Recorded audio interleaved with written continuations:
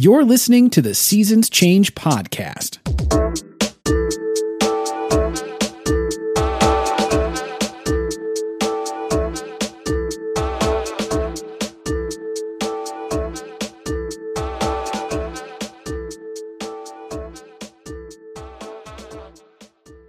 Oh yeah, it's time for another season to change. Seasons Change, your weekly geekly dose of TV, movies, comic books, and video games.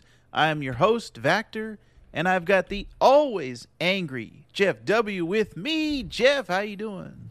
You set it up for anger is the problem. You just make it. You try to make it sound like that. That's Jeff's secret. He's always angry.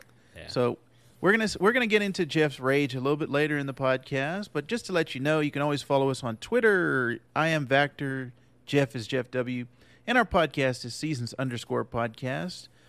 We have a wonderful way that you can get in touch with us and let us know what you're thinking on the Anchor app, which is anchor.fm/Seasons Change. If you want to go to it on the website, there's a message button, or on the app itself, if you just look us up, Seasons Change, you can send us a voicemail right through Anchor, and we'll have a nice audio file to play for us on the show. So if you want to leave us some feedback, you always do that over at Anchor.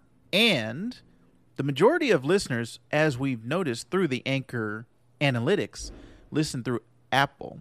So if you're on Apple Podcasts, just leave us a nice little review in the Apple Podcast section. That'll help us get noticed. And let all your friends and family know that if they want to see an angry man, they got to come to Seasons Change and listen to Jeff W. So just ridiculous. Like our friend Wonder Rob, who listens and is a member of the Geek So to Speak podcast. You can be just like Wonder Rob and listen to Seasons Change. All right, let's get into it. This week, Jeff and I got a chance to watch, finally, Last Night in Soho. Now, this movie's been out for a little bit, but it's slowed down as far as like the new releases, where Jeff and I were not particularly interested in what came out this week. But Last Night in Soho is one that has been on our radar for a while because Jeff and I are both big Edgar Wright fans from way back. So, Jeff, why don't you break down, and this is a much requested segment of the show. Wonder Rob always says, hey, Jeff, break down the plot for me. I want to know. So, Jeff, let us know. What is the plot of this movie, Last Night in Soho? That's because Rob likes like chaos. That's true. Is the problem. 100%. Okay, so I think, and I'm going to start doing these like spoiler free, because if I go to spoilers, I'm just going to ramble for like 10 minutes. And I think that becomes like, hey, it's funny for 2 seconds. And then it gets like really weird and like rambling and me just sound crazy. Yeah, just do it crazy. Like if somebody came up to you and was like, hey, what is this movie about? All right, so this girl, it's about a girl, like college age, I guess I would say, or looking. She's doing fashion and stuff. She moves from what appears to be like, just a country ass house or whatever. Yes. Some of our friends know about that in Memphis. Go from there to the big city in London, and then she gets there. She meets these people, these other students that are there. She doesn't like. They're assholes. They're weird. And then she, we won't say, but has some really vivid dreams, gets taken back into the 60s. And then there's some weird trippy shit that's happening here. And, she's basically living in almost two realities in the same movie. This like 60s reality and then the modern reality. And that's kind of the synopsis without spoiling. Yeah.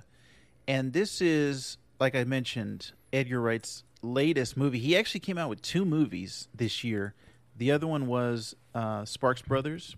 And that was one we both have not got to, that we both want to get to. Yeah, right. I actually watched it earlier, right before we started recording. I didn't tell you, but I watched... So you got to it. Okay. Yeah, and I think you will actually like it because it's Edgar Wright documentary style. So number one, Edgar Wright is like one of the reasons we like him so much is because his style, the way that he just kind of orchestrates everything and makes everything pop. So just think about Edgar Wright's style on a documentary about music, about a band, and that's also right up Jeff's alley. So I think you're going to like the Sparks Brothers. But we may talk about that on a future episode. Last Night in Soho is not a documentary. It is a narrative film. And I think let's start, before we get into what we thought about Last Night in Soho, how about we give our Edgar Wright backgrounds? The first time I noticed him was on Shaun of the Dead. I was actually living here in Arizona, and I remember a newspaper ad. That shows you how long ago this came out, for Shaun of the Dead. And it was like, oh, the name is a play on Dawn of the Dead, and it's a comedy zombie movie. All right, I'm in. I'm going to go see it. So I saw it in the theater. Oh, loved you saw it. in the theater when it first came out. Loved it. One of my favorite movies of all time, still to this day. But I was blown away by that. And then so I was, anything that he did after that, I was in. Like I wanted to see it. And he's just continued over the years just to make great movie after great movie. Even in his TV work as well, Spaced, which you can check out on Hulu. If anyone is an Edgar Wright fan and you haven't checked out Spaced, that is a great. I love that show. I remember when we first got into it. That was like, I remember getting that and being like, okay, this thing is amazing. It was one of those, like, I mean, I'm thinking back, like when I first watched it, however long ago it was, over 10 years probably, right? Yeah. Just the like how, like, it was like one of the first things I probably binged, like, watch, you know what I mean? Yeah. Because this was like before streaming had really become what it's become now. Yeah. And I just remember getting that whole season. You know, I remember finding the whole season, as you say. And you could see it. Or the whole show. Yeah, and I could just watch the whole thing. Yeah. And you could see Edgar Wright's style already in that show. You can kind of see everything that he would become as a filmmaker, and he kind of hinted at it, but just with a lower budget rather than what he ended up on the films. So basically his style and his humor, his writing were the things that drew me as each film went on and on and on.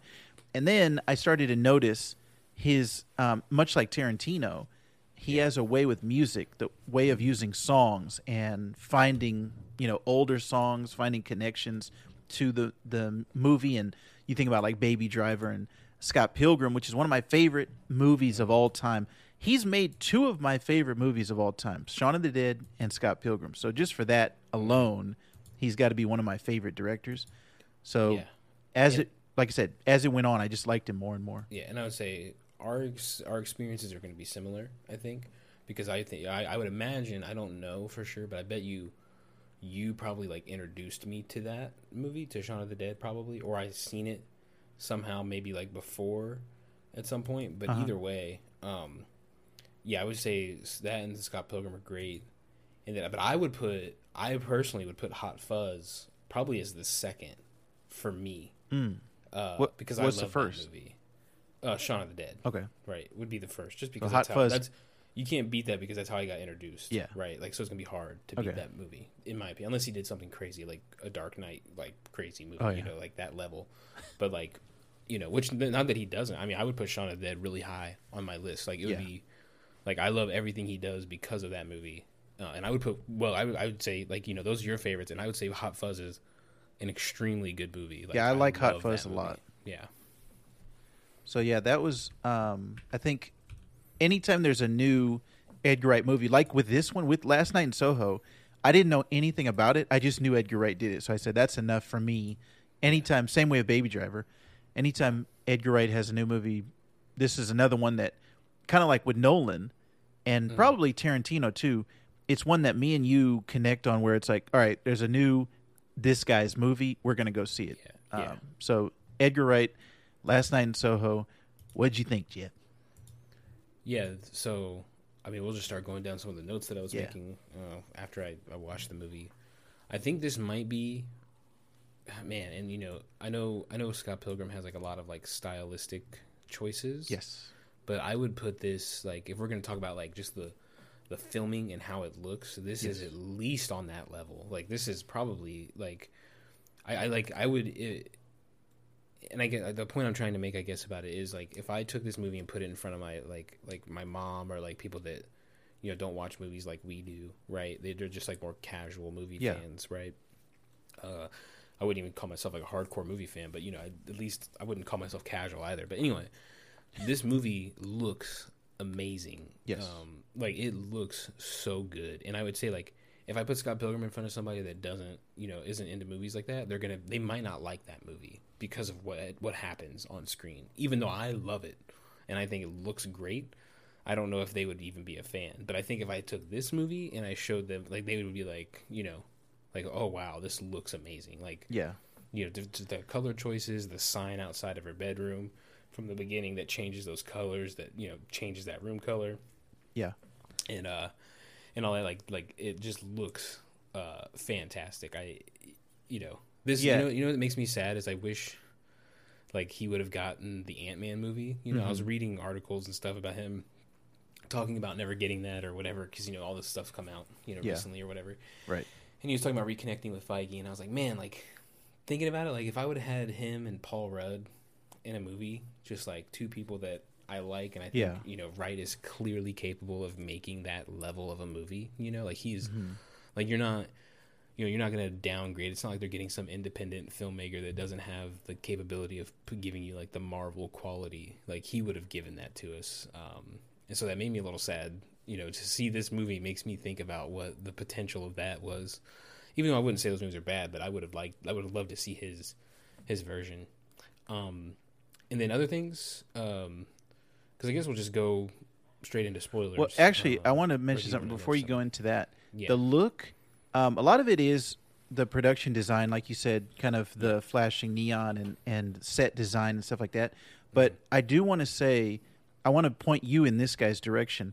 The cinematographer is Chung. Let's see, he's South Korean, Chung Hoon Chung. So I probably mispronounced it, but his work, he's worked a bunch with Park Chan-wook as a director, and he's a great, like, you can go back on his discography or his filmography. All of his movies are like crazy South Korean stuff. But the stuff that Jeff would know, he was a cinematographer on It. Oh, and yeah, another great looking movie. Yeah. You're right. I didn't see Zombieland Double Tap, but he also did that. And then this will give you some hope for the future here, Jeff. He's working on the Uncharted movie. Oh wow! Okay. And the Obi-Wan show. Oh, He's wow. the cinematographer. So Yeah. this guy is one to watch. If you like the way this movie looked, I'm pretty sure you'll like all those Park Chan-wook movies. Look those up when you get a chance. And Old Boy is the one that kind of put him on the map. But that's where a lot of this look is coming from. Yeah. Wow. Yeah. Then I'm super excited then. Yes. Because those all the things you just named I like. I haven't seen Zombieland Double Tap, but I assume it probably looks decent, right? Yeah. But this thing looked freaking amazing. I was super hyped on that one. I was like I just liked staring at the movie. Like I almost could just put it up. It was like the Blade Runner to me, right? Right. Like a little bit where I get this. I'm just like, this thing looks amazing. I think you can this is what you should like show at Best Buy, or obviously you can't do that, but you know what I mean? Like if you were going to display your TV, this is something you should be doing. So I guess to move on from that, to get into the story, I guess we'll just say spoilers from here on out. Overall, I would say I really like this movie. I even, I think I put it in our like little Discord chat after the fact. I was like, this is one of my favorite movies of the year. Oh, hands down. You said it was your favorite. Did I say it was my favorite? Yes, it's one of them. The problem is I don't know what Spider-Man's going to be. Yeah. Yep. And I really like Dune. I really, really like Dune too. Yeah. So there's a couple there, but this is one of them. This is going to be on that list. This isn't this isn't Eternals, this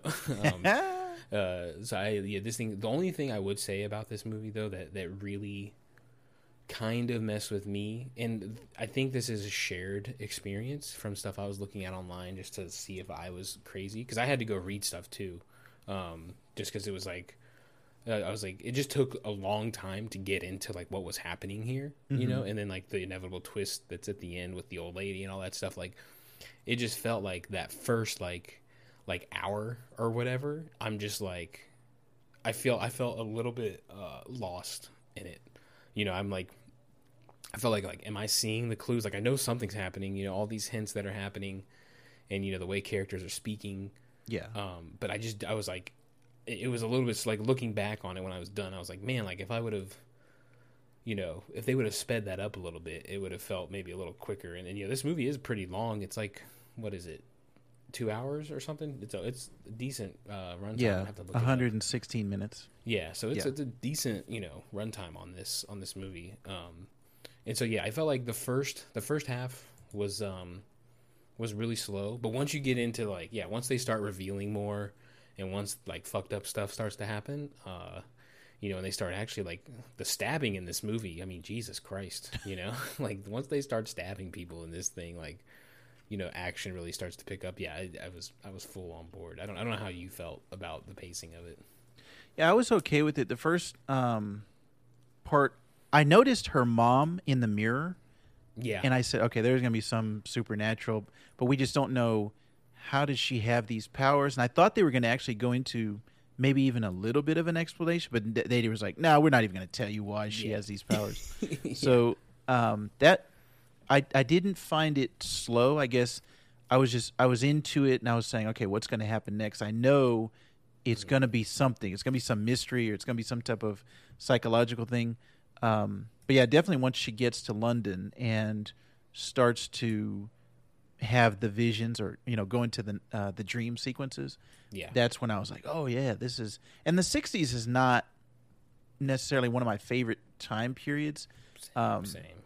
So I don't have a lot of nostalgia for the '60s, but I do want to actually talk about nostalgia later when we're going into it. But yeah, I was okay with the pacing at the beginning. And then so that was if I had to give a complaint, that'd be the one big complaint. But back to things I did like. I thought the acting in here was amazing. I thought especially the leads were just really good. Yeah, and did you recognize? I didn't recognize anybody except Doctor Who. Okay, if that's fair. Everybody. Maybe the silver-haired guy or whatever. Yeah, Terrence Stamp. Yeah, I think I know his face. Yeah, the other ones I don't know. I might know them, but I don't. You know what I mean? Like I don't recognize them in the movie. For me at least, he's always going to be General Zod, the villain from Superman 2. That's Terrence Stamp, but he's been in a ton of things. He's a legendary. His voice acting, he's a great actor. I love that song "Message in a Bottle" that he. Oh yeah, this guy looks like Sting, dude. Yeah, the main girl, Thomasin McKenzie. Yeah, she was in Jojo Rabbit. That was probably where you saw her. Okay. Yeah. Which is another one of we were talking about kind of director connections. Me and you love Taika Waititi, and that anything that he does, we will see. But yeah, she was in that. She kind of she debuted in this movie Leave No Trace, which I haven't seen yet, but I'm going to probably check it out now that I've seen her in this. And then she was in Old, that M. Night Shyamalan movie. Yeah. So her career has a nice little trajectory, but she's only 21. I remember her from Jojo Rabbit. Yeah, Jojo Rabbit was so good. Yeah, and she was young in that. So she's super up and coming. She was born in the year 2000, Jeff. If that makes you feel old, man. But yeah, she's from New Zealand too. So she was kind of doing a British accent, kind of. Okay. But she's great. And then Anna Taylor-Joy, she's been in a bunch of stuff. Nothing that I'm a super big fan of, but she's one of those when you talk about the young Hollywood, she's one of those that people look at. She's only 25, but she was good in this, and like you said, the Doctor. He was actually. I'm not a big Doctor Who fan, and I don't think you are either. No. But I like him because he wore a bow tie, Jeff. That makes him cool. And he looks like he is. I don't. I'm not gonna shit on the way somebody looks, but his face is very recognizable. Yeah. It is not standard, regular guy Right. or whatever. Yeah. He has a unique look. Yeah. He was actually in Rise of Skywalker, but he got cut out. And he was in that Terminator movie, the last Terminator movie. So he's been in a couple of these big franchises, but then he got cut out of a lot of them. Yeah. But you liked his performance, right, as this character? Yeah, he's just a creepy motherfucker, dude. I just like. I'm sorry, I shouldn't say. I should tone it down a little bit. He's a creepy guy the whole time. Yeah, and I was like, just does a great job, and You know, it's funny. Like if I'm like scrolling through his Wikipedia, like when he has that Doctor Who hair, when he has that long hair, Yeah. he just looks like a villain to me. Oh, yeah. You know what I mean? Like he Right. just does it so well. And I thought he was great. And I was like, you know, like you said, like I didn't recognize the actors, you know, like I didn't know what I knew them from, but like you know, you know faces and stuff, right? Yeah. You know, so it's like, Well, he was Anna just Taylor. one, and they were all good. Yeah. Just all the leads and John as well. I thought he was great. I don't know who that guy is. Oh, Michael speaking of, Zhao, I don't know what he's in. I'm sure there's well, something. you'll know. Guess what? I looked him up. Mm-hmm. He was the young kid in Attack the Block. Remember the two wow. young kids Okay. that were like trying to tag along? They were trying to be part of the group. He's the little black kid. Wow. Okay. Yeah. So he hasn't really. another banger of a movie, Yeah. by the way. Another Yeah, one of we our both favorite love movies. Attack we the talk Block, about that yeah. movie all the time. Yeah. But yeah, when I saw that, I was like, "Oh, it's that kid," because he was so young in that. He looked like he was like 10 years old in Okay. that, Yeah, and he's like yeah. grown up in this. Wow. Yeah. But yeah, that was Yeah, kind of yeah. a fun Him and movie. the little Yeah, white kid. yes. Yeah, I But you could it. see Oh, his man. face, like he looks the same. Yeah, but just That's kind of funny. a Yeah, little he bit was younger. great. He was great in this movie. Yeah. Man, Although the I only can't thing about express how much him, I liked him. they didn't give him too much to do. Like he's supposed to be there for her, and He's the you know, supportive guy, and that's kind of it. yeah, And then like gets you murdered. like him because of his charisma, but if you're talking about like plot and writing, they didn't really give him too much to do. So Yeah. kind of wish they had given a little bit more to him. Mm-hmm. And then, you know, speaking of the writing and the plot, I think this movie Yeah. is. I did like it overall, but I didn't love it. Okay. And I think a lot of it is. And I was listening to the Filmcast, and Jeff Kanata brought this up. He was kind of saying it is more style over substance, but there is some substance here. Because normally when you say style over substance, it's like Michael Bay or something where it's like, oh, it Right. looks great, like these great explosions. And then you get into the plot and the story, and it's like, this is garbage. This is like acting, and everything else is like trash. But this movie, you had all those Edgar Wright kind of stylistic choices. And like you said, it looked great. Production design, costuming, the setting of the 60s. And I always like the way that Edgar Wright does visual effects, because he does like a combination of in camera and then CG, and he did a lot on Scott Pilgrim. There's a lot of stuff in here with the mirrors and switching actresses, and there's actually a really cool breakdown that he did for Vanity Fair, and I'll link it in the show notes, where he goes through a lot of his movies and he breaks down a lot of the visual effects. And one of the things that he breaks down is this thing called a Texas switch, where the camera's still moving and then the actors just switch outside of camera, and you think it's a cut, but it's all one take, and the actors are just like ducking down.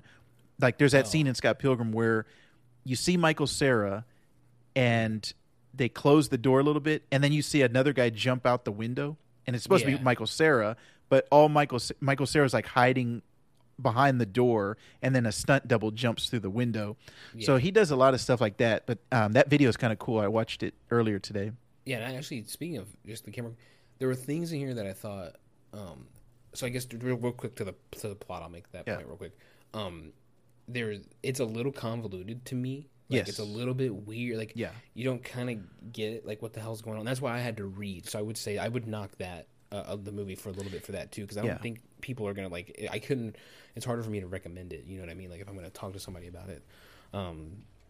So that is one thing too.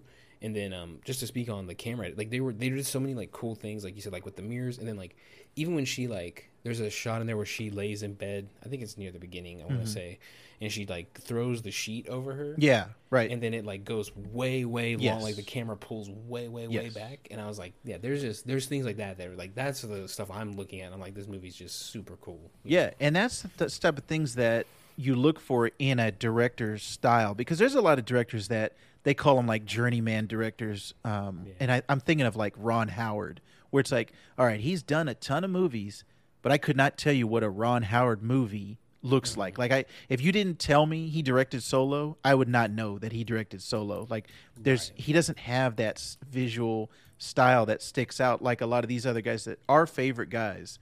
You can tell a Tarantino movie. You can tell a Nolan movie. Like, you can tell a lot of these guys from the way that their stylistic choices. Even Kevin Smith early on with a lot of stuff that we liked. You know, 100%. We won't talk about the later stuff, but the early Kevin Smith stuff, you knew it was a Kevin Smith movie, and that's what made us kind of fall in love with him. Yeah. So yeah, this is that, like you said, that when she did that blanket cover over her head, I said, yeah, this is exactly what I want out of this movie. But that is more, like I said, that's more the style. And then the plot and the story of her. Like, now you talked about, actually, this is a good place to mention this. You mentioned Eternals a little bit earlier, and you did not come away liking any of those characters from Eternals. That's kind of how I felt about this movie, where, you know, we just talked about that, the Attack the Block actor. We liked him. We liked his charisma. But what about his character? There's nothing about his character that stood out to me as memorable. It's like, all right, he's a nice guy. He bought her bought her a drink, and he didn't call her crazy when she, like, that was a weird scene when he's like, all right, we're getting in bed together, and then she's just gonna scream, and he's gonna run out, cut himself, and then the next day at class, hey, are you okay? It's like, what? Anybody else would have been like, what happened to that girl? Like, this old lady's like, get the fuck out of my house, and you're just like this doesn't get mentioned. 100%. All that crazy stuff. But that, I think, is what Jeff Kanata's point is more like, there's a lot of style that's great about the movie. And there is substance there. Like, there's some great technical aspects, and there's great things about it. But I think the weakest part of this whole thing is the story and the characters. If you had put another director on this, it would have been way farther down for me. But Edgar Wright's able to kind of raise up a lot of the material. And he was a co-writer on this movie. And normally I like a lot of the stuff that he's written in the past. Actually, pretty much everything that he's written. But I think Baby Driver and now this one, Last Night in Soho, he's starting to go a little bit on a downward. And even the last, the Cornetto trilogy, the Shaun of the Dead, Hot Fuzz, and then The World's End. The World's End, I would rank those in order of them when they came out. Right? 1, 2, 3. Yeah. The World's End, it just kind of fell flat for me. And I love, we've talked about it and all over this episode. I love Edgar Wright, but it felt like it just kind of went, the trajectories on a downward rather than going upward, where it's like every movie we're liking them more and more and more. These ones, it's like, I just don't know if there was enough there for this story, because the whole thing, 100%. It's like he had this idea of, why are people, and this is an interview that he gave, actually, I don't know if you know this, but on Plex, which is a service that we use, they have little extras on the movies and sometimes TV shows. They put behind the scenes little things that normally you would see like on a DVD or Blu-ray, which I'm seeing less and less of these days, especially with streaming. There's almost no extra stuff. Yeah, right. Yeah, there's Plex, no bonus features. Yeah, Plex has a lot of that stuff that I really like, and this is where I got this from. So he was talking about kind of nostalgia. How is it that someone is nostalgic for a time that they did not live in? And is nostalgia an escape from reality? Like you want to get away, or is it like a retreat from my current lifestyle, my current time period that I live in? Oh, it was so much better back then. Right. Better to reminisce about things. And you had kind of put something in the show notes also about that. And I found that interesting that you picked up on that. That was one of the things that you were thinking about when you were watching the movie. I don't know if you want to elaborate on that and kind of talk about just someone being obsessed with a time period that they don't live in. Yeah, it was interesting to me because they didn't live through, I should say. Yeah, and and I wanted to actually mention, good thing, I thank you for bringing that back up, where we talk about like me and you. I think me and you have very similar taste in a lot of things, and like one of the things is that I always can relate to you with is, or we can relate to each other with, is that we don't really like that 60s or 50s style, like. That old stuff does not, it just doesn't appeal to me. It needs to be like whatever it is, it's similar to Games of Thrones. Like fantasy stuff is not my big, I'm not a big fan of it. Right. But when you excel in that genre, so like let's say like things like when I first started BioShock, the video game, it's in that like 50s, 60s like style or whatever. Yes. And I was like, oh man, like it's one of these things, you know what I mean? But then like you end up being, that's like one of my favorite games of all time. Right. Right, like how amazing it is. Yes. And so there's things like that where I go into it and I did not like it. So that relates to this. But I thought it was funny where it's like you have these people that obsess over these like time periods. And so I mean, you can go back to like somebody who recreates the Civil War. They're like obsessed with these time periods, and like they have all this information, all these books, but it's like, think about like now if somebody wrote a book right now, right? Like they're not going to be able to capture this time period. Yes. You know what I mean? Like you can only capture so many things in words, you know what I mean? In video. Like, granted we can do a lot of that stuff now, but then, we have the internet, which is like, lets you archive everything at this point. But like, it's just, that was interesting to me that she was obsessed with this time period. And that's what to me gave substance to the story a little bit, is that she's obsessed with this time period. She really likes this time period.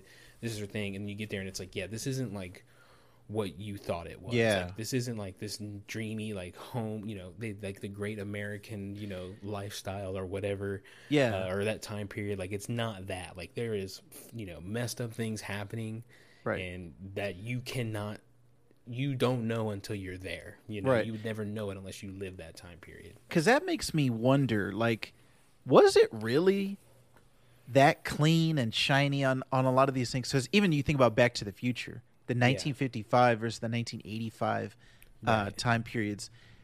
Have things gotten like dirtier? Have things gotten like have people gotten more lazy over the years? Because if you think about it, this is actually something that I think about all the time. Also, men's fashion. When you look at like the 1800s, these guys are wearing top hats. They got bow ties, full on suits. Yeah, well, the wigs go way back, but wigs go like way back, I'm talking about like the Old West and like just the way that men dressed. I always think about like it was way more about style than it was comfort. And now today, I think our style is a lot more like just relaxed, what feels good and things like that. And it goes sometimes a little bit too far. I see people wearing like pajamas to school at college. It's like, what? Why are you wearing pajamas? Right. Oh, it feels good. Like you look like a trash. You look like a hobo. Get out of here.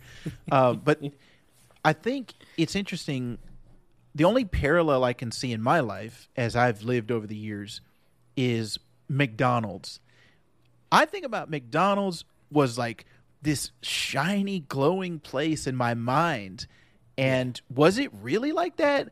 Or has it always been as dirty and grubby as it is now? But as a kid, I was just like, this is a wonderland. This is a playpen. This is where I'm going to hang out all the time. Yeah, right.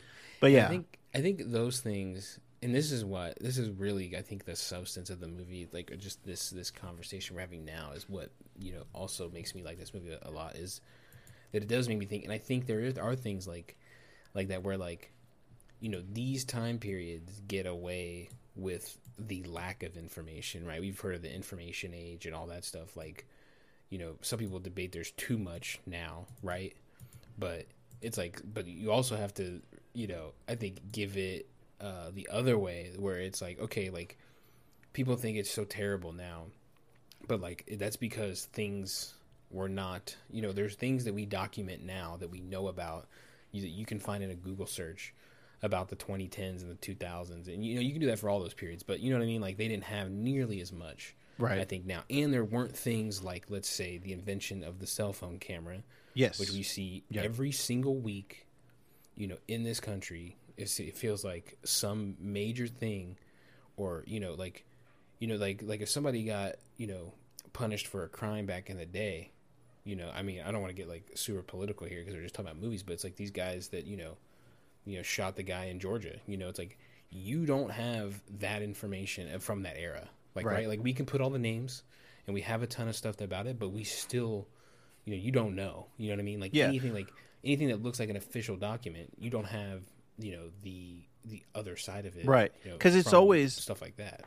The winners wrote the history books, and I think about stuff like that about before records, like you said, to take it to an even greater extreme, before cell phones, before written word, what was it like, and what were these time periods? There's like huge periods of time that are either undocumented, before we started writing things down and hieroglyphics and things, what was happening during those time periods, and then as it progressed up to more and more modern times, what things were we missing out on? Yeah. And not only are we looking back on it with rose-colored glasses of nostalgia for like the time periods that either our parents lived through or our grandparents lived through, and and here's another thing: you think about like World War II versus Vietnam. Those two wars are looked at very differently in the history books, in media, the way that people. But I'm like the actual war itself was probably very similar. Yeah. But one is looked at as this is a great heroic war, and then these are baby killers. This is a terrible war. Right. Like if you flip them, are you saying the same thing? Like if one happens, in the opposite year, right? Yeah. And what was it like in those things? Just if we had cell phones back then, but those are interesting things to think about, and it is, it's just kind of a fascinating thing that I don't have that necessarily obsession with. Oh, I wish I lived in the 50s. Oh, I wish I lived in the 80s. Although when I was growing up, I always was like, oh yeah, the 80s is the best time period because I was born in the 80s. And Michael Jackson is Michael Jackson had his height in the 80s, and I love Michael Jackson. So we talk about a lack of information. Oh, in the 80s. And Magic Johnson was my favorite basketball player, and he was from the 80s. So the 80s were and Back to the Future. Anyways, the whole thing about pop culture, I lived more in the 90s. Like I was more aware in the 90s than I was in the 80s, but I always considered myself like, oh, I'm from the 80s. Yeah. But I wasn't even alive at the beginning of the 80s. So, I just think that's an interesting thing that some people have that for not only time periods, but also places. Like hers is London. It's like London in the 60s is the perfect setting. It's amazing. Yeah. There was another film that was also, I don't think you saw this, but remember that Cruella movie that came out either earlier this year or last year? Is it Emma Stone? Yes, Emma Stone. I didn't watch it, but I know of it. Yeah. It's that to a letter. Like the romance with London in the 60s is the same in that movie as it is in Last Night in Soho. It's like, this was the perfect time period. There was the best music, the best clothing, the best, like everything in the 60s. And I just don't have that, I don't have that nostalgia for that time period. And like you said, it's like this is written by the winner. So it's like all the accounts you see from this, or most of them, I bet, or the more popular ones are from people that were benefiting at the time. Yeah. Oh, yeah.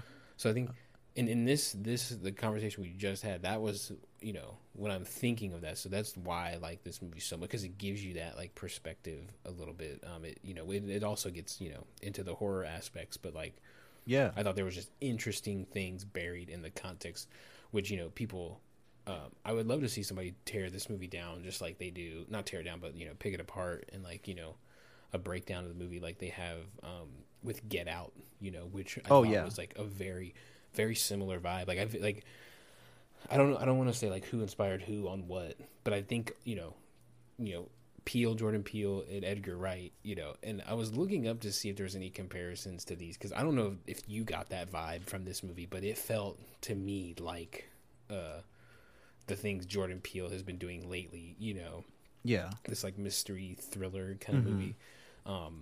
And I know that they're like big fans of each other and stuff, and like you can look, just do your Google searches and find that stuff. But I think it's very interesting. I felt like Edgar Wright might have seen Get Out and was like, at least a little bit inspired by that movie. In this thing, and I'm sure it goes the other way. I'm sure if you ask Jordan Peele, he'd be like, yeah, I love all of Edgar Wright's movies.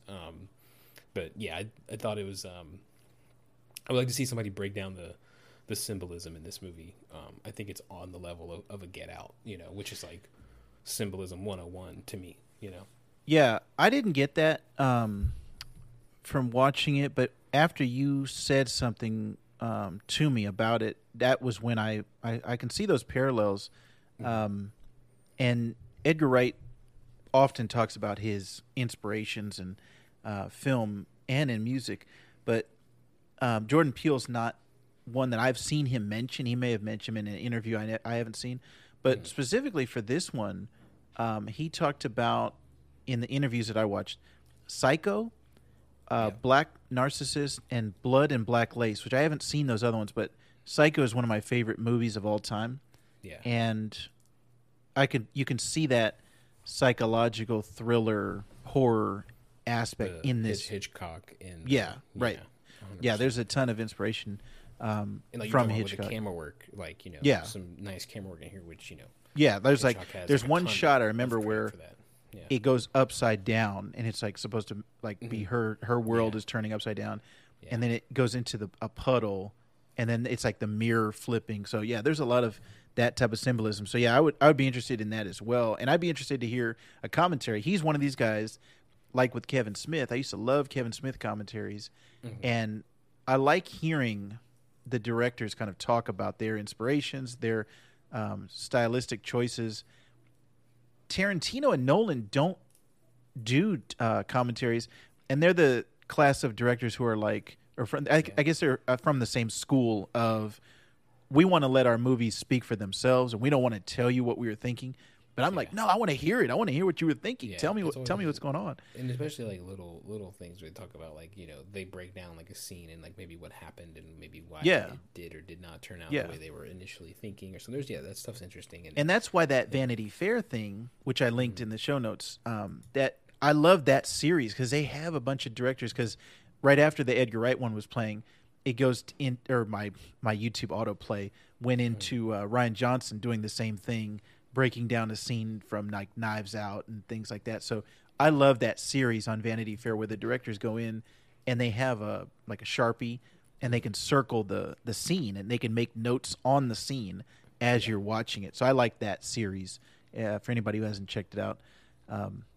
But I guess the only thing we haven't really talked about out of all the things we mentioned, I wanted to get your take because I know Jeff is probably, out of all the friends I have, Jeff's music knowledge is probably the greatest. And I think we talked about the Kid Cudi documentary on a couple episodes ago, but I don't know if I've ever gotten your take on like 60s rock, and that's what kind of like that Sparks Brothers documentaries. It's talking about kind of that era and genre. So what do you think about the music in this movie? Yeah, I think actually, it's funny. I wouldn't call it my like forte. Like I don't, I wouldn't know about it as much as I know about like modern or more modern like rap music. You know, would be kind of my thing. But like I think there are like great things in here. Like the Kinks and the Who. He has a Who song in here, and that's something that I've loved about all of his movies. Even back to like things that he does that it's not very obvious. But if you remember back in Shaun of the Dead, they do that White Lines song, and they're singing back and forth. Just even like the introduction of that, and then obviously you have Baby Driver where he's plugging in the headphones. Yeah, that's his most literal one soundtrack. Yeah. So this thing I thought it was pretty good. I didn't think it was like the most amazing one that he's done, but I think it is like I think it's just like you said, it's like or like I was saying, it's just another strong movie. Like he always makes strong decisions or good choices with the soundtrack whenever I'm watching his stuff. So I really liked it. That era I'm not like a huge fan of either. Like it's not like I don't listen to like the classic rock all the time, but I also have grown up with it. Like my dad had like Who CDs. He had like these old classic, like let's call it classic rock type of songs, and some that's in some of this list here. So that stuff was cool to me. But overall, I mean, I thought it was of period. I thought it was good, Yeah. There's actually a story, like, correlation in there where it's like she's from now, but her grandparents listened to the 60s music, and her grandmother raised her and was playing it all the time.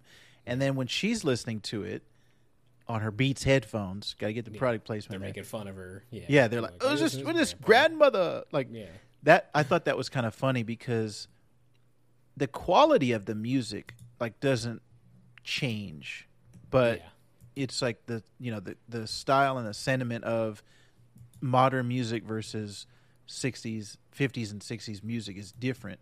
But you can hear that the quality lasts. Like all the songs that are considered classics and things that stay around, it's because of the quality of them. And I think I almost feel like there was less disposable music back then. But I don't, I'm not a music scholar, but I just feel like a lot of the classic stuff that we hear all the time is from a certain like section of history, and we don't go outside of that section a whole lot.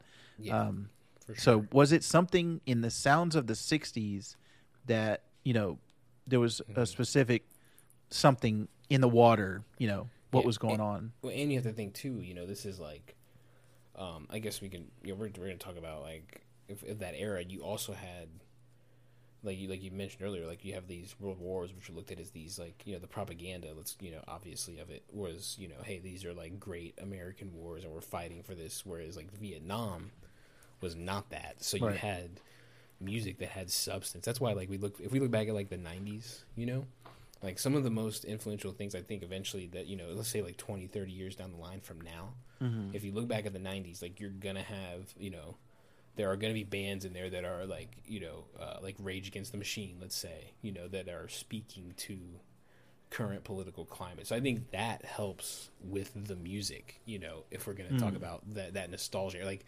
you have like music that's saying something, because you can find trash anywhere, right? Like, and I think now, especially because it's like, it is more disposable, like it is like a TikTok thing, so it becomes almost like, it's almost not even that the song is good, but that it's like catchy in this one part and it just makes like a good video, or it makes like a funny video, or it hits that certain thing. Yeah. So I think that is true. That it, obviously, but that becomes, that's an internet thing, right? Yeah. To me, where it becomes, anybody can put out whatever, And it's a lot more like, I feel like lower attention span, and the feeling that, everything's been done already. Like every idea that we can think of has already been done. So what's something new that we haven't talked about before? Yeah. Oh, dancing on the couch. All right, we're gonna make a song about dancing on the couch. All right, print it. All right, get it out and get it streaming on Spotify. Yeah, and that's the thing too, is like, I mean, we had the Macarena, know, so I can't like say it's not unique to this era, but there is more like, hey, I'll just have a TikTok dance on a song, and so it doesn't feel like you're making the song almost as like a promotion. It doesn't feel like you're making the song like, let's say like a like a Kendrick Lamar album. Yeah, like there's a message behind it. Like there's like if you listen to it, there's like meaning behind these songs. Yes. It's not just Well, I you think can combine like an amazing like something that's produced to be catchy with that, but it doesn't really happen that often, right? Yeah. So I think the soundtrack is one that I won't necessarily be listening to again, but it was. But I mean, it fell in line. I would say like it had its place. It was interesting. Okay. That's what actually that's the thing where that like that era, us not being a fan of that era, that may be where it most affects me. Yeah. Of me, right. Not that it was bad, but I just didn't care. I didn't care as much. Right, and I think that also kind of comes in line with what I was saying about like you don't really care about the characters, and style over substance is everything comes from this idea of being nostalgic for the 60s, London in the 60s. And so everything else is kind of, all right, well, how do we get, it's almost like that was written first, right? And then everything else is, all right, how do we get to that point where we can have a modern girl going back to the 60s in London? And so there's, if you're not doing a science fiction thing where it's time travel, it's, all right, this psychological horror thing and supernatural ghosts and things like that.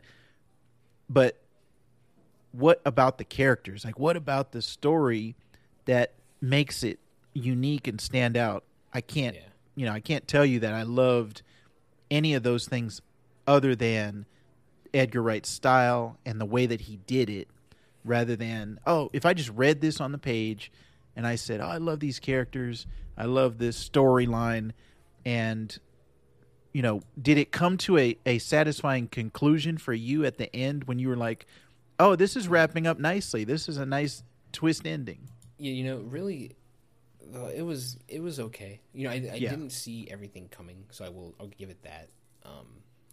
Even though, I mean, the old lady's clearly batshit crazy, you know what I'm saying? But the thing with it for me that threw that off was like, you're like, what's happening here? You know what I mean? Like, so you're like, is this really her or is this really not? You know? So, Yeah.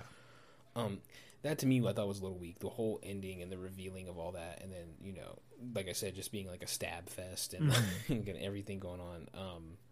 You know, I was like, this thing is okay. It just felt a little weak on the end. Like, I thought the twist and the revealing of her as Sandy or whatever, I thought was great, but yeah, the end to me was a little bit just all over the place. But that ties in with the plot being, to me, a little convoluted. Yeah. For what it's trying. I understand what it's doing, but it just seemed like a little bit, like maybe doing a little too much. Yes. You know, here and there. That's really my biggest complaint. Like I said, I really like this movie, but I can see like your perspective of where you're like, I find these characters weak, and I agree with it because of that. You know, I think it just doesn't like I do that said, stuff very well. That's what I remember. That was your big thing about Eternals when you were coming out of it. Was like, I don't remember anybody's name. I don't remember like anything that they did to be noteworthy of. Oh, that's this guy, and that's what I kind of felt like with these characters. So last night in Soho, I would say, you know, it's a recommendation. We would say watch it. It's a good Edgar Wright movie, but it's just not. I think with me and you are like with Nolan. If the next Nolan movie is not the greatest movie of all time, it's kind of a letdown because it's like our expectations are so high for him, and I think we both like Tenet a lot. I like Tenet, but I'll tell you, it's not. You know, it's not our favorite Nolan movie. Not, so you know, Inception to me. You know, it's just not. Yeah. So that was our review of Last Night in Soho. Now I wanted to. There's a couple weekly recommendations that I wanted to throw out there. We're gonna have to figure out this segment because like. Well, these ones here that we want to talk about. So I think maybe you should talk about your comic book, maybe, and your holiday special that's on this list. Yeah. First, maybe? Is that how you want to do that? Well, I'll just do like some quick points because did you watch Hawkeye? Yeah, I want to talk about the other two. I want to talk about. Oh, you do want to talk about it. Okay. I want to talk about the other. I want to talk about. So if we're looking at our list, I know people at home can't hear this. The top and the bottom one on this list, I want to talk about. The other two, I'll let you can say what you want to say. I don't have experience with those. All right. So I read this week Hulk #1, written by Donny Cates and art by Ryan Ottley. 100% read this book because of Ryan Ottley's art. And that was also why I recommended to you his Amazing Spider-Man run, because this guy is like killing it. Everything he does is fantastic. And if anybody who's not familiar, Ryan Ottley is the majority artist on Invincible. He's not the only artist from Invincible, but 90% of, or maybe even 95% of the entire run of Invincible was Ryan Ottley, and that's what kind of blew him up. So Amazing Spider-Man, he had a nice run there, like 80 issues. Now they're starting this new Hulk book, and it's the whole premise is basically, what if it wasn't the Hulk that was the danger? What if it was Banner, and the Hulk was like to protect us from Banner? And so they're doing this whole kind of, Banner is the mad scientist, and he's using the Hulk. Like they had this kind of design of, there's Banner in Hulk's mind, there's Hulk in Hulk's mind, and then there's Hulk in the Hulk's body, which Banner is controlling in the real world. So there's it's going back and forth between those three. It's cutting between those three, and I loved it. I cannot recommend it enough. This is a great start to this new era. Basically, Banner wants to leave Earth, and he's like, I'm going to make the Hulk a spaceship, and so I'm going to fly out. So that's the whole premise of this first storyline is Hulk trying to get out. So highly recommend Hulk #1. Okay. And then I also watched Solar Opposites, is one of my favorite shows on TV. They did a holiday special. It's like a Christmas. Justin Roiland from Rick and Morty. And I really liked the first 2 seasons of Solar Opposites, and I was surprised. I didn't know they were doing this holiday special because they're not in the middle of a season right now. So they just kind of dropped it. It's a funny take on. There's some VR stuff where they go into Jingle All the Way, and they have to they have to go through the plot of Jingle All the Way in VR, and it turns out differently. Let's say they have to go into the future of the Jingle All the Way universe and see what happened to the kid after he didn't get his Turbo Man doll. So if you like anything I just said, watch the Solar Opposites holiday special. It's on Hulu, and it was hilarious. That's funny. So, yeah, let's go into our 2 things that Jeff did watch. Yep. The first thing was Hawkeye, and there were 2 episodes dropped out of 6. There's going to be 6 total. And I'll say, just to put a little history with this one, this is one of the when they announced all the shows, that's coming out for Disney Plus, there were a couple of them that I just didn't have a lot of faith in. Just off the names, right? Just off the actors that play the role and what they've done in the movies. And one of them to me was,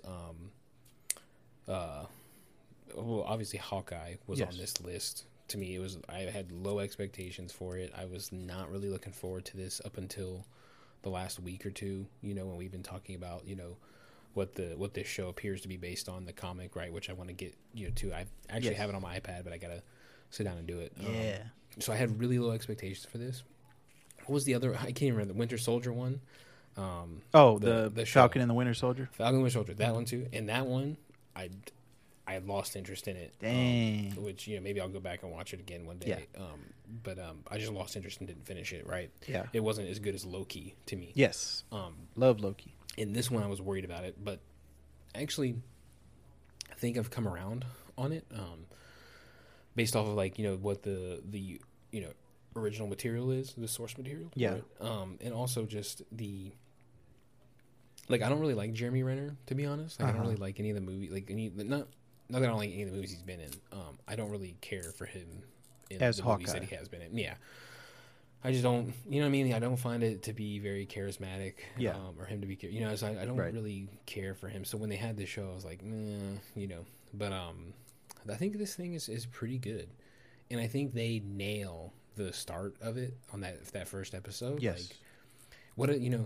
We talked about how I didn't really like What If, and I had a lot of problems with it, and it's a lot of it's because the animation style, and then also retreading events a little bit. I don't really care for that much, or changing things that maybe don't happen. Whatever, I'm not a huge fan of that stuff. But what I do like that they did in this, that What If kind of plays with it. I'm assuming at some point, but the perspective of that event from somebody else. Yeah. Right. So they're giving you this what essentially, I mean, if you look at the damage and what is happening in the first Avengers movie, I mean, is like a 9/11, in a major city. It pretty much is. And to give that perspective on that and have her looking out her window, and Screen Crush was they did a great breakdown on these episodes, and we always recommend them, obviously. Yes. But he was referring to some of the older comics that did that would show you major events within the Marvel universe or whatever DC universe, and they would give you another perspective. Yeah, I'll link that in the show notes. That series is called Marvels. Yeah, and just to see that, I think that's a cool perspective to have. Yes. So that really kicked off the show, but everything else, it has the humor, and in the source material, he's Hawkeye's deaf, or deaf in one ear at least, I think. Yes. For a particular reason, but in here, they change it up a little bit, and they, there's the humor of it. Of he's they're like, hey, why do you have this hearing aid? Why can't you hear? Basically, and it's they cut to, all the explosions that he's been around, and you're just like, yeah, you probably would go deaf after all these things that he's been in through all these movies. You know? So I feel like they're doing the character right. I think the tracksuit guys in here are hilarious. They say bro every other word. They're hitting that tone that I like, that Marvel tone of funny, but also seriously dangerous kind of thing. So yeah, I've been really liking the show. I'm assuming you've caught up as well. I'm actually 1.5. I'm halfway through the last episode or the second episode, but I just with Thanksgiving and a bunch of stuff going on, I haven't had a chance to get caught up. But I know where it's going, and I know the comic is fantastic. It's one of the best comics ever written, I will say. And it's one of the comics that I gave my wife when I first met her, and she loved it, and she had read no comics before. So I know where it's going. I like the setup, and I'm very interested to see where they go with Haley Steinfeld's character, Kate Bishop. Yeah.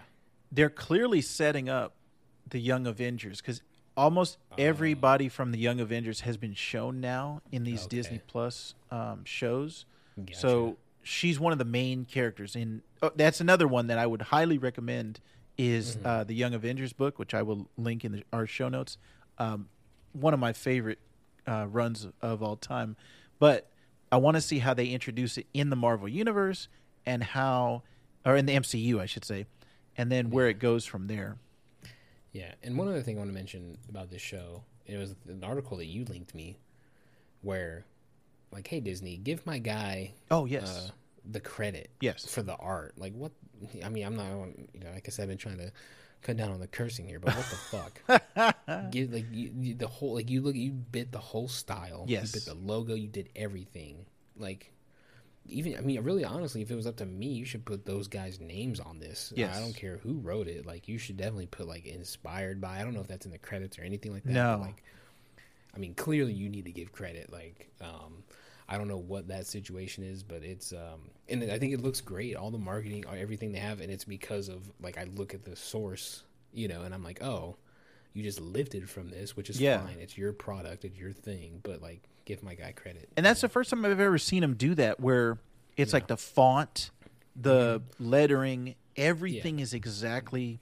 And that was the thing that when they teased it, then the poster, when they first teased it, that's what got everybody excited when they announced it at Disney or D23. It was this comic book font, so everybody was like, "Oh, they're doing the Matt Fraction." And so that caught everybody. And I was like, nah, they're not going to do it. They're just trying to tease you. They're just doing the font, and it's going to be totally different. But I've actually been pleasantly surprised how much of it is like that Matt Fraction run. And David Aja is the artist. He's actually on Twitter, and I was actually trying to retweet some stuff and support some of his other work that he's been doing. Because, Marvel, and it's DC's the same way. Anyone that works for these major companies, they're agreeing that their work can be used without them getting compensation. It's not right, but it's like that's the current situation that they have when they sign up to do books. And it's more like getting your name out and exposure, and then you can go do your creator own stuff, and that's where Image comes in, and that's where they get paid. So support David Aja and a lot of his creator-owned stuff, because they 100% took all of the whole thing, which is fine. But all of his designs, and I had retweeted something. He tweeted, "All right, don't necessarily give me my name in the credits. Just give me some money. Like, just pay me what I'm owed here, Marvel." Yeah, come on, man. He came up with the aesthetic of this thing. Like, you have to. In my opinion. So that was Hawkeye, and I've got links in the show notes of all the comics that we talked about. The last thing that we want to talk about on this episode, kind of a surprise to me. I did not know this was coming out. A South Park post-COVID special, and it's almost like a movie. It's like 59 minutes. Yeah, it's like a full hour, and man, like we mentioned it when we were playing. Maybe we should link the Back for Blood gameplay we had eventually when that comes out. I'm sure at a much later date than right now that we did last night. Yes. I mentioned to you, I was like, oh, hey, South Park is doing like a thing. And like they had that. Did you see the massive deal? Maybe that's because I know you were unfamiliar with this thing being out, but I don't know if you saw that. I had seen it, but I had forgot because we had been watching it all on HBO Max. So I thought, South Park just all going to be on HBO Max. Yeah, and that was a marketing thing from HBO. Like, hey, we got all South Park. So I'm surprised. But this is on Paramount Plus.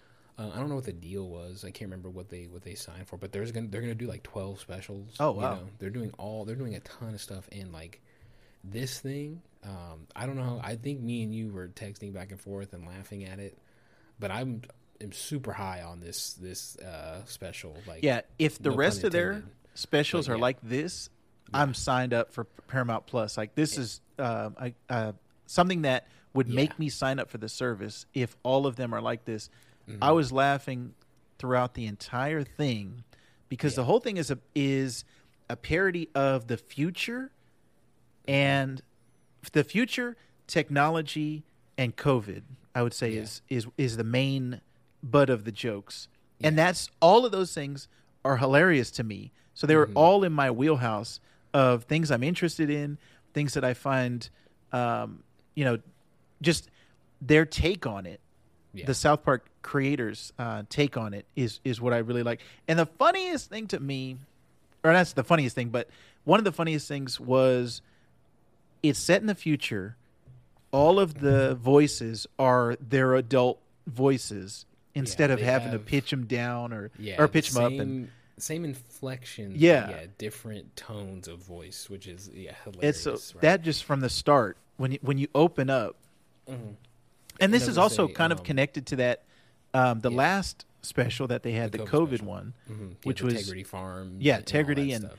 the pandemic special. So this Yeah. is like a direct sequel to that. So if you haven't seen that one, definitely check that one out Yeah. and then check this one You out. should watch all of them. And I was gonna say, just the spoilers, I guess, just a couple things. Obviously we're talking about the future, so you see them. Oh yeah, like, and you mentioned they are grown up, which is like, to me, if that's like, I worried about them, because you remember the documentary where they're producing these shows week by week, so they're Yes. getting them out literally within days, and I That- worry about them being stretched thin. But if they're doing concepts like this, like the kids as adults in the future, like if they're doing that, and I don't think they're gonna be able to do it for 12 specials, but like obviously there's gonna be at least another one that's tied directly into this, right, from the ending Yeah. and from the things that were happening.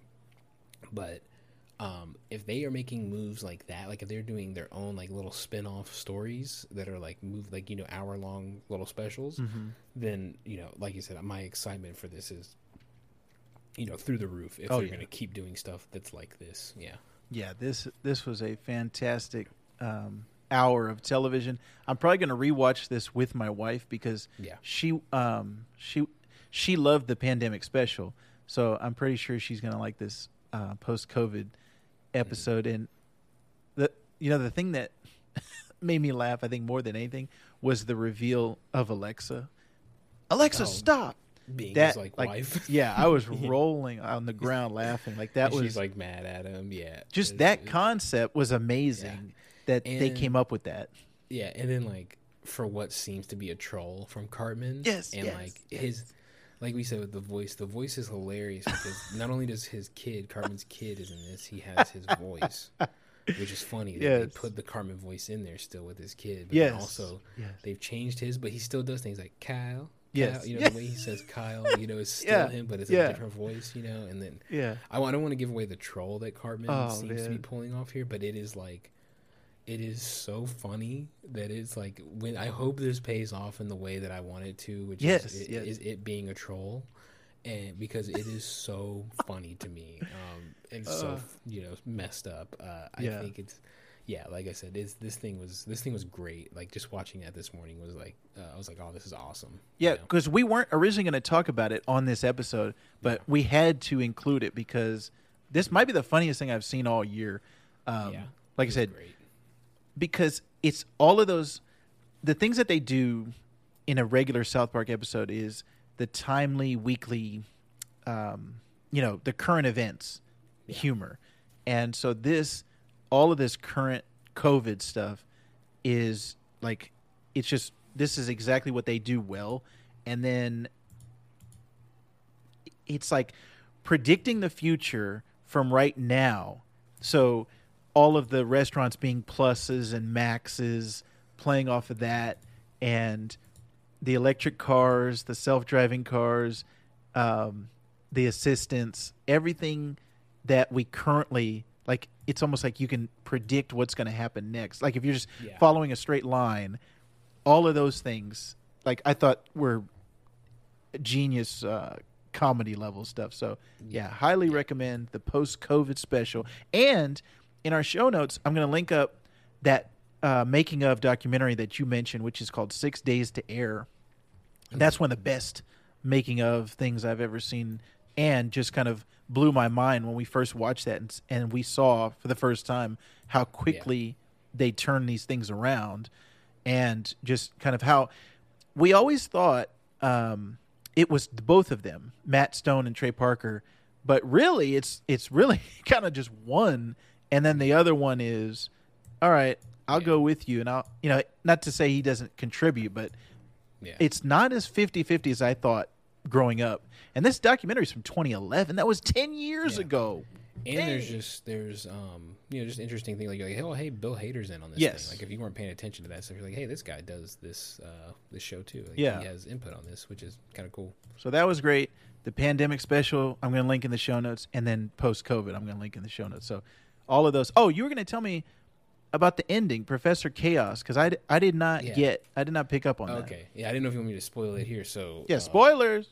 Yeah, like we already said it. So if you didn't, I'll explain that. So it's funny because what's his name in the show? It's Victor Chaos or something like that. Like it's not Chaos, but it's like close enough. Hold on, let me look up what the name was. And see, I just don't have the background in South Park characters. Like I like the show a lot, but I don't watch it on a regular basis, and I don't have the history.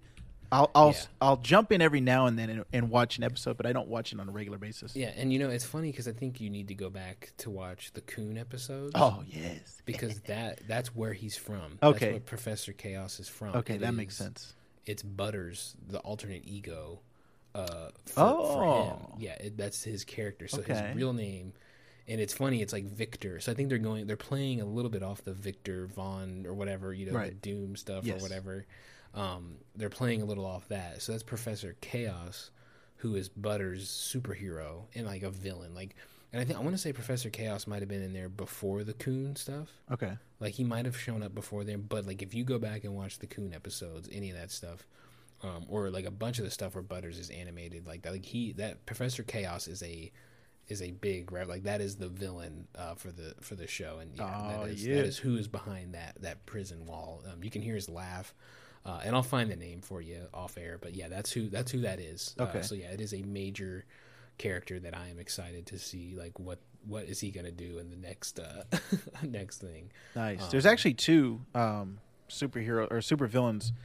Victor Von Doom is Dr. Doom, and then Victor Freeze is Mr. Freeze. Yeah. So Victor's is a double play on famous villains. Is on that, and it's his name was Victor Chaws. And it's Chaws, but it's actor Victor Chaos, which is then,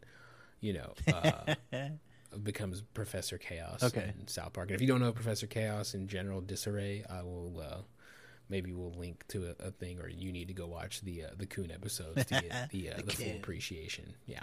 All right. Cool. All right, I think that is going to do it for this episode of Seasons Change, but don't forget, you can always follow us on Twitter. I'm Vactor, Jeff is Jeff W., and our podcast is Seasons_podcast. If you want to message us over there, you can do that. If you want to leave us a voice message, you can always go over to the Anchor website, anchor.fm/seasonschange/message, or the Anchor app. You can leave us a nice voicemail, and we will answer your voicemail. We'll play it on the show, and we will respond to it. If you need some voice talent, check out our boy Shoff from the Geek So to Speak podcast. He does our intro, our kind of bumper, and he has got a great Fiverr deal that you can check out in our show notes. We will link that, as well as the Geek So to Speak podcast itself. I am always talking comics. I've got a little segment called Vactor Loves Comics. Over there, they just did their Thanksgiving episode, what they were thankful for, and they talked about Teenage Mutant Ninja Turtles 3, which was the Tokyo, Japan time travel movie. So check out Wonder Rob and Shoff talking all about that. And I also did a little video review of Hawkeye. It's just a little quick kind of teaser. And I'm going to be talking about the full episodes also on the Geek So to Speak podcast. So check all those out. Jeff and I are playing games on the Geek So to Speak YouTube channel, so you can check that out. Check us playing Back 4 Blood, Halo Infinite, and maybe some Forza Horizon 5 coming up, because I've been enjoying that, but we haven't actually had a chance to all play together. So check all of that stuff out. Geek So to Speak YouTube and Geek So to Speak podcast. But Jeff, I hear a little buzzing in my ear. I hear a little chirping. I hear something.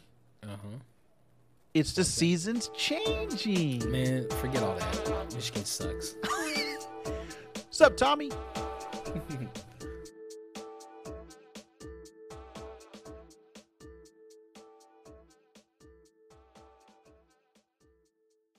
And Shoff's here too.